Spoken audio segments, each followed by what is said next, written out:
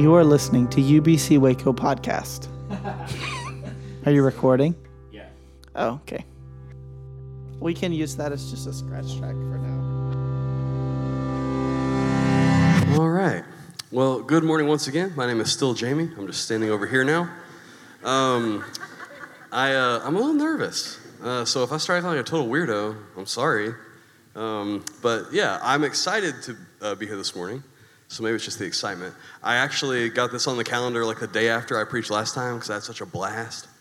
So I went to the lectionary to look up May 8th, see what I was working with. And I opened it up and I said, oh no, I don't want to preach any of these texts.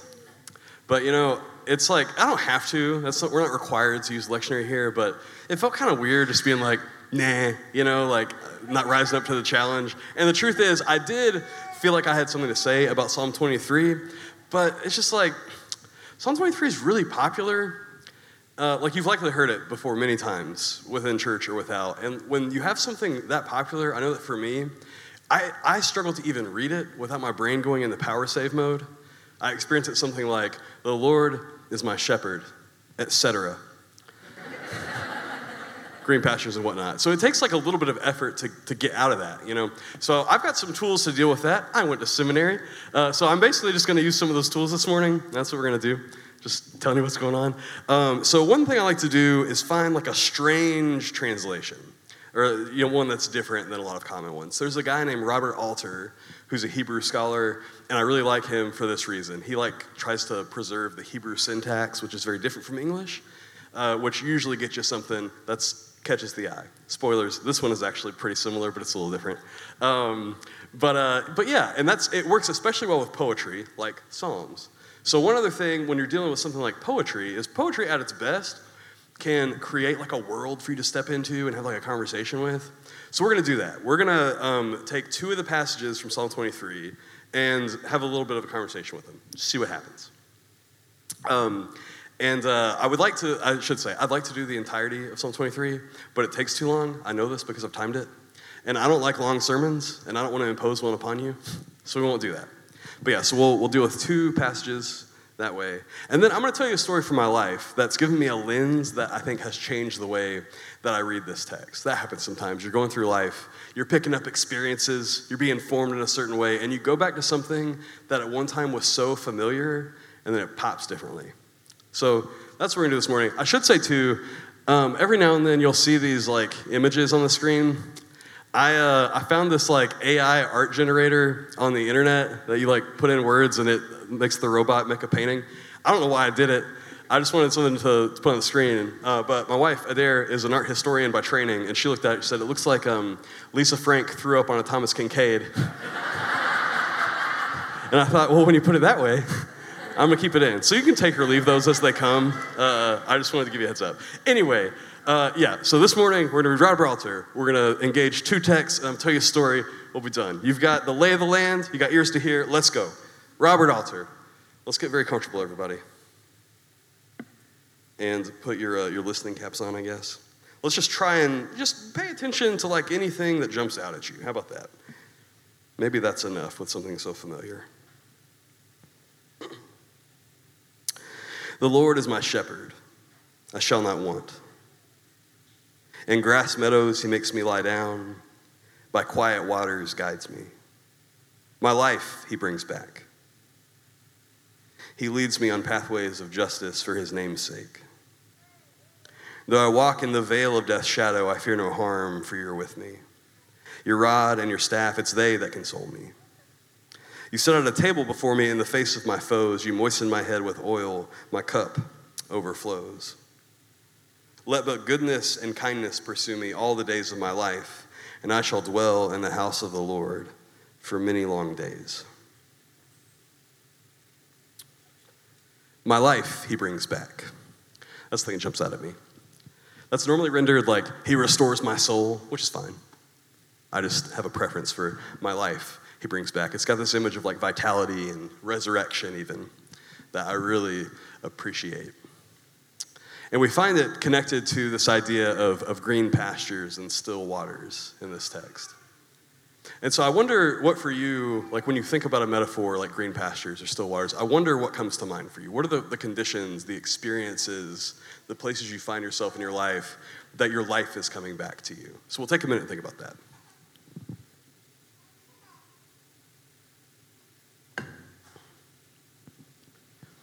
I know that for me, I'm an introvert, so any little slice of solitude, I can feel my batteries recharging. There's also a recipe that involves sunlight, a book, my wife, and a mimosa that seems to produce green pastures. I'm heading for green pastures tomorrow. Anybody want to share some green pasture conditions of your life?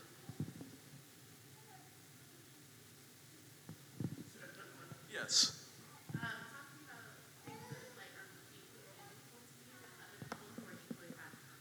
Yeah, that's a good one. Anybody else? Watching a good TV show. All right, I feel that. Woo. Yeah. So y'all got it. You know. But I wonder how you relate to these things in your life. I wonder if you're like me. I really had to do some soul searching as I was preparing for this. I noticed something. I noticed that like when I relate to green pastures in my life, I kind of relate to them like a treat, or like a luxury.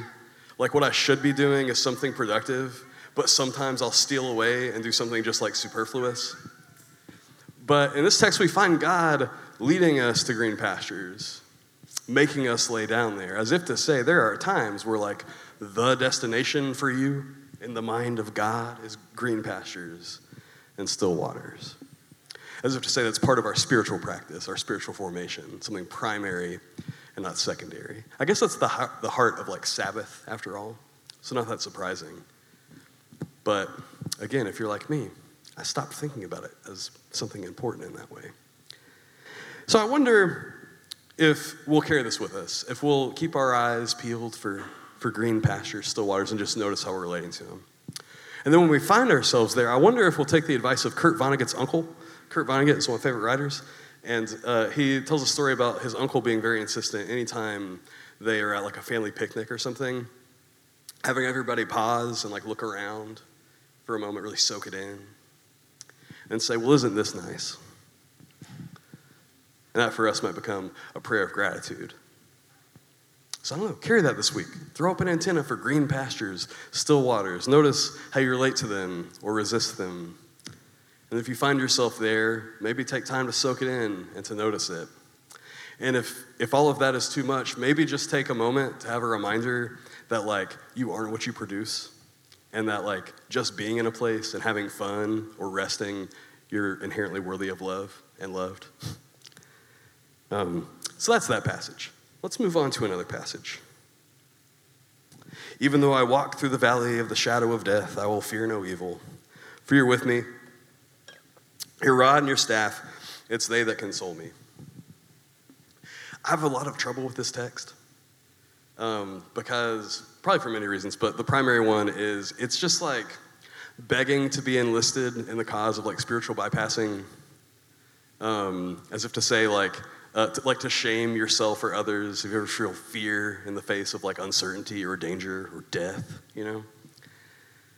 Like the spiritual ideal is to stick out your chin and say, I'm not scared. I trust that God has a shepherd's staff to guide me wisely and a beating stick for when the wolves come. So bring on the valley of the shadow of death. Like, I'll say up front, if that like ever is like helpful to you, I would never want to take that away from anybody who finds like comfort in that. That's good. But if you're using it to shame yourself or others, maybe don't do that. But it's like, it does seem as though on the surface reading, if we just like read this and don't really think about it any further, it's like, yeah, it's like, don't be scared, just trust God. But if that's really like the entirety of what it's getting at, we're in a bit of a pickle. I would say we're in quite a large pickle. Do you know why? Because quite famously, on the night when he was betrayed, Jesus stayed up late in the Garden of Gethsemane, well described as afraid, terrified even, crying blood. And of course he was. He was in the shadow of death. It's about to go down. He's been like talking and dropping hints for a long time at this point, like, I'm going to die and be resurrected. But here in this moment, right up against it, our Lord is very afraid, and he's saying something different. He's saying, God, if there is any other way forward, I'll take that option. Like, please let there be something else. Like, the story could have gone differently. The story could have gone, well, like, Jesus goes up, sits in the garden, and stares into the mid-distance and says, like, let them come, you know? But that's not the story we have. So we should notice that. It also makes me think of Exodus 3. So Exodus 3, you'll recall, we're with Moses in the wilderness. Moses is walking along. He sees a bush that's burning, but it's not burning up. And like you would do, he goes over and he starts talking to it. And he has this conversation with God, and God's like, Moses, I would like you to liberate my people from the oppression of Pharaoh. Lead them out of Egypt. Which, like, for Moses, this may as well be the valley of the shadow of death. Like, Moses is just a dude. Moses is just a dude who killed a guy one time and then ran away. And then now he's supposed to go up against, like, the might of Pharaoh and his armies. So he has a few questions. One of them is like, how am I even supposed to do this? Which is a fair question. And God says, oh, well, I'll be with you. Which, fair enough. But then God says, and the sign I will give to you so that you'll know that I'm with you is that when you get through it, you'll worship me on this mountain, and when you look back, you'll know that I was with you. Like, that's the sign. That's like the archetype in the Bible. I didn't know this until like later in life than I probably would have expected. That's the archetype in the Bible for like discerning the will of God and the presence of God is like, you'll know in retrospect. Which, you know, is like kind of funny. It's a little frustrating, but if we go poking around the Bible more often than not, instead of like some concrete truth coming down from on high and giving us like great confidence, we find something much more maddeningly ordinary like this. But I think there's a deep beauty in that as well. So Moses is really left with, okay, well, God's going to be with me, but I won't know the sign that I have to know that God is with me is I'll get through it and I'll look back and I'll know that God was with me. He's sort of left with like, maybe the advice we could like take out of this is like, Moses, you just keep going. In the midst of all the stuff you're about to come up against, which is a long list, just keep going. Of course, so simple. It's one thing to find this in like an ancient sacred text, but it pops up in strange places. So I'm going to show you a video clip from my favorite Christmas movie. And it's from the end of the movie, so I need to catch you up. Basically, you have a guy named Chuck. He's a FedEx executive. He's very good at what he does. He's also a workaholic. He's been away for a long time. He comes home on Christmas Eve, and his intention is to propose to his fiancée. But he gets called away at the last minute on another international business trip, and work always comes first, so he goes. That night, their plane crashes, and he wakes up on Christmas Day on an island by himself, quickly realizing that there's no help coming for him. And so he helps himself to the Christmas gifts he was transporting. These become the tools of his survival. And he survives. He survives for years. And then the desperation of a situation starts to crush in upon him, and he wants to control something, and he tries to end his life. It doesn't work, mercifully, because this is an aha moment for him. And then much later, a piece of a porta potty washes in. He can use that as a sail, get off the island, back to safety. So we're going to pick up. He's talking to his friend. He's back home. And he's going to be talking about this aha moment that he had. And then he'll also talk about this other like valley of despair he finds himself in because the love of his life thought he was dead and moved on. So he's having to apply the same lesson again. So let's watch that. That's when this feeling came over me like a warm blanket. I knew somehow that I had to stay alive. Somehow. I had to keep breathing, even though there was no reason to hope. And all my logic said that I would never see this place again.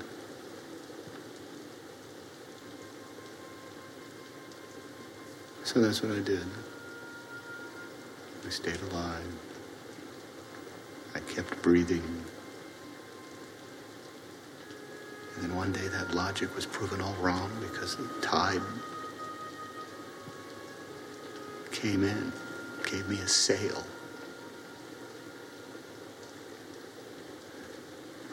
And now here I am. I'm back in Memphis, talking to you. I have ice in my glass.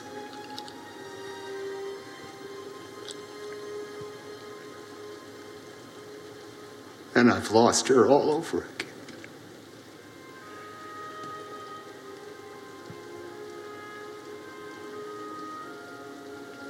I'm so sad that I don't have Kelly.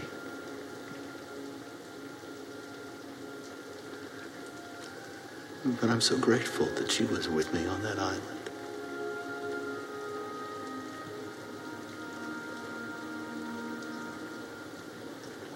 And I know what I have to do now. I gotta keep breathing.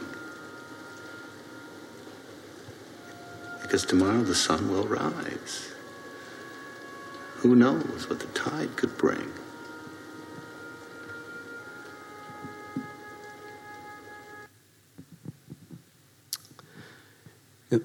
In the valley of hopelessness, in the valley of the shadow of death, he finds a message, which is keep breathing, for tomorrow the sun will rise, and who knows what the tide will bring.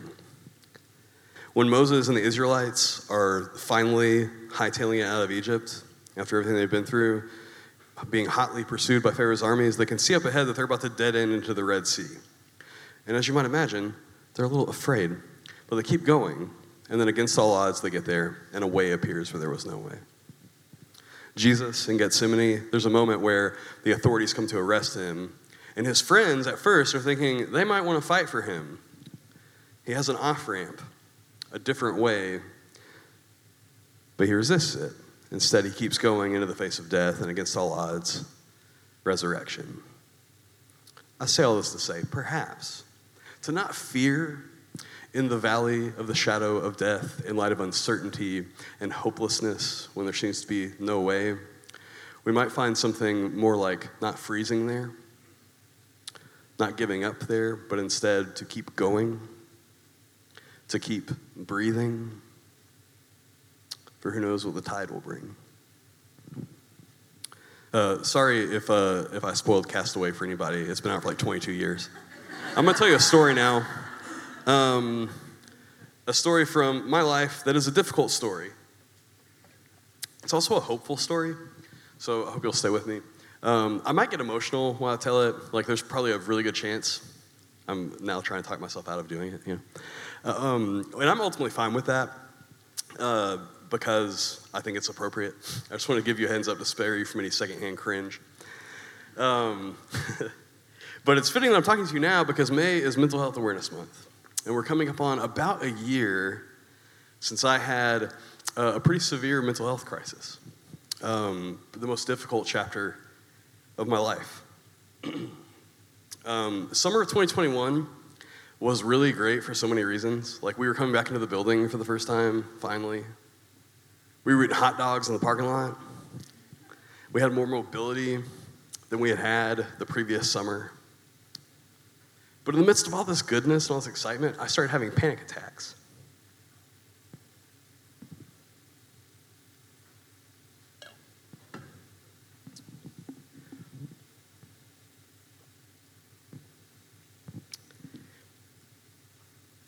And I don't know, how to explain panic attacks. They don't require triggers, so they can just happen. Have you seen Ted Lasso? That I think does a great job at portraying panic. It's sort of this weird combination of full body dread, very, very unpleasant physical sensations, coupled with a mental component that for me was sort of like spiraling anxiety, like you're steering a ship, and the wheel goes faster than you can catch it, which sort of creates this cloud that is results in feeling very far away from everything and everyone. Time sort of passes strangely, and it's it's sort of hopelessness inducing. It always feels like it'll never end. So for me, that resulted in sort of a fixation on the terror of death. And this got like worse and worse, and until I had a 24-hour panic attack, one that just like didn't quite stop. I think they were probably cascading panic attacks, but that felt like an eternity to me. And I can remember being up early in the morning, and I was sitting on the couch in my office at home, and I was just like trying anything to make it stop. I was reading the Bible like I was going to cast a spell over myself or something and just like make it stop. It's like not really a way I engage scripture usually, but I'd take it. I read Psalm 23, and it felt completely hollow, like the most useless thing I'd ever read. I felt completely disconnected from it. I found myself praying in ways I don't normally pray, just like begging God to save me.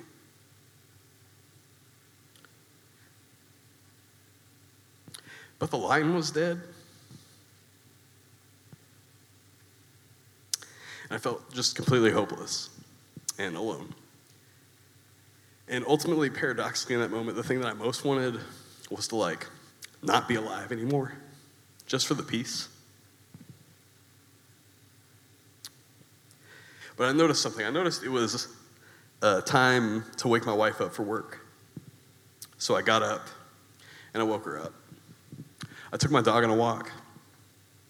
I went to appointments, went to lunches with congregants, one of which was like 2 hours, and he didn't know I was having a panic attack the whole time, and I've never asked him if he wondered why I was being so weird, or if I was being weird. Maybe I was playing it cool, I don't know. And eventually this broke, but I had more panic attacks. I had panic attacks at the eye doctor at stoplights. Right there.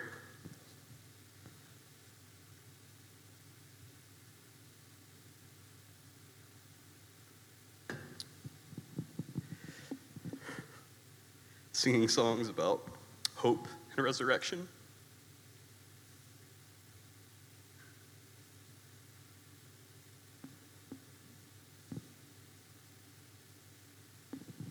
All the while crumbling inside, wholly fixated on the terror of death.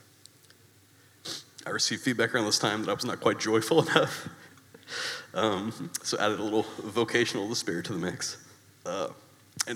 Just all of this is to say, it didn't feel sustainable, didn't feel like it was ever going to end. It was sort of what my life was. This thus concludes the really heavy part of this story, just to catch you up. But I had gotten some tools from my therapist that with practice started to work, make a difference, so to speak. I went to the doctor and I experienced a miracle because I told him what was happening to me, and he prescribed me a selective serotonin reuptake inhibitor called Zoloft, which is sort of a twofold miracle. One of them is that it exists. We live in the future, if you didn't know this. Like, we live at a time where we have a medical technology that can regulate the level of serotonin in your brain, and we know that this can be helpful for treating things like panic, anxiety, depression. We know that that can be helpful for that. Not really sure why at this point. There's no like conclusive, agreed upon explanation for why that works. I consider that a miracle. Miracle two is that it did work. That my first medication and my first dosage were effective for me. That's not a given.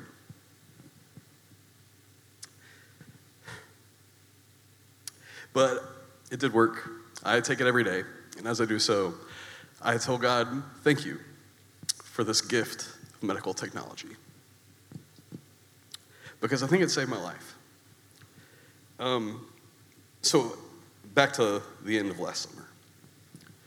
As the weeks went on, it was a little worse before it got better, but the lights started to come back on, and I started to try to make sense of what had happened to me. And I noticed something. I noticed as I thought back through from the other side, and I was thinking about the things that happened to me, where I had been so certain that the place where God was nowhere. Now I saw God everywhere.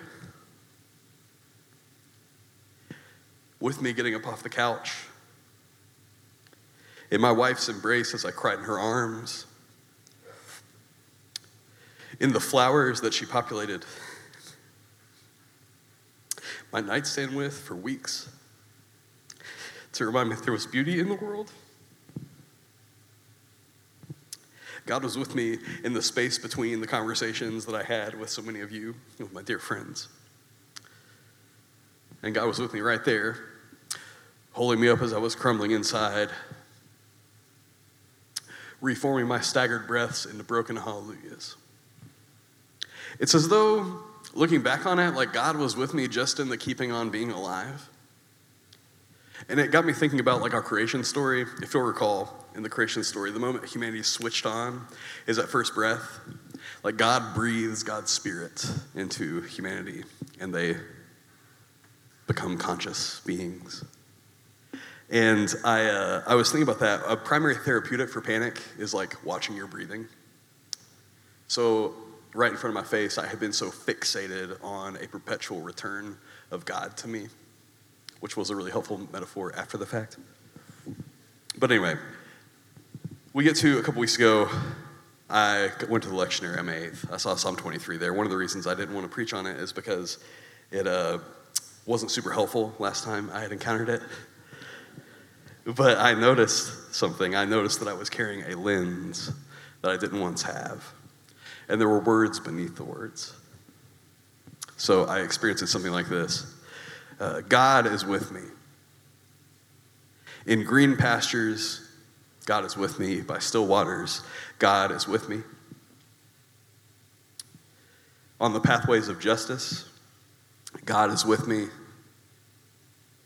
Locked tight in the grip of the terror of death, God is with me. In the presence of those who think the worst of me and wish the worst for me, I'm feasting, because none of that can touch the fact that God is with me. And so surely goodness and mercy follow me all the days of my life, and I dwell in the house of the Lord forever, because at the bottom of everything, unshakably, God is with me.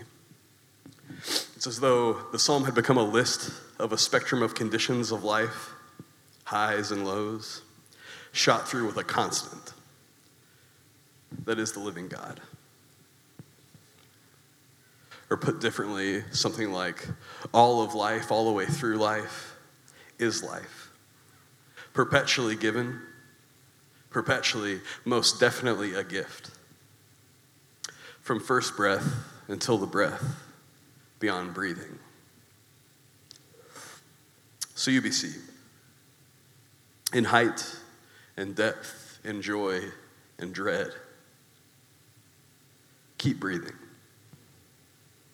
For who knows what the tide could bring. Amen. We, at this point in the service, likely leave a time of silence to invite the Spirit to shape us as we receive what we've heard. Perhaps the Spirit will correct something I said incorrectly. Perhaps the Spirit will minister something new. So we'll take that time now.